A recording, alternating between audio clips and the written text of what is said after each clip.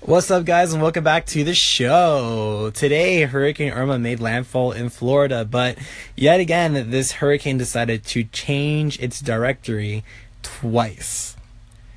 Like earlier, I'm pretty sure you guys heard me mention that Hurricane Irma was supposed to land head on directly with Miami, Florida, heading up to where I live in Palm Beach County. So we were all here prepared, thinking that this hurricane is going to hit us head on as a category 4. But what ended up happening is that the hurricane ended up going west of Florida and hitting the Keys and the Naples and Fort Myers area. It was said that the hurricane was supposed to keep on heading that way, heading north towards Tampa and Tallahassee.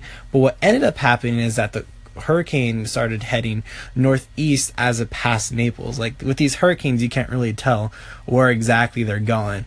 But today was actually a ton of fun. It was actually really cool being able to sit outside my porch and watch the trees and the storm go by with massive gusts. Like I'm talking 80, 90 miles an hour gusts, and you see how dramatic palm trees are as they're swaying left and right all over the place. There was actually a point where our streets started to flood. And I remember as my dad and I were standing outside the house watching the streets flood, we see our neighbors go out to the storm drains and try to unclog it. My inner instinct told me that I should go help them. And then my dad goes and turns to me, he said, we should help them. So we ran back inside the house, grabbed a rake, and started helping our neighbors unclog the storm drains because our streets were literally starting to fill up to the houses. So we were freaking out like, oh God, like this is actually happening. We're gonna flood. But we stood in the rain and those heavy gust winds, unclogging because there was a ton of leaves sitting on top of the drain. So my dad and my neighbor and I just started unclogging, taking all the leaves out, and before you know it, like all the drains started getting unclogged, and then the flood went away, and I felt like a neighborhood superhero for once in my life.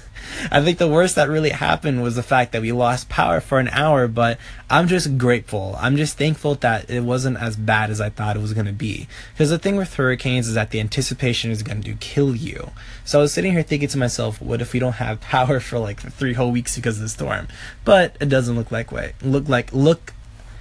doesn't look like it's going to be that way.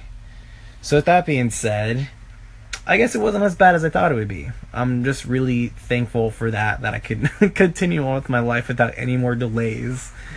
Hopefully by tomorrow, I'm gonna go check out the coffee shop and see how it is, and then decide where things are gonna go from there.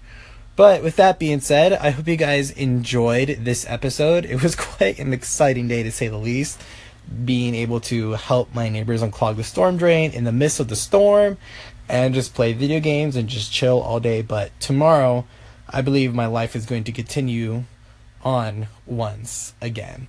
I will see you guys on this boat again tomorrow.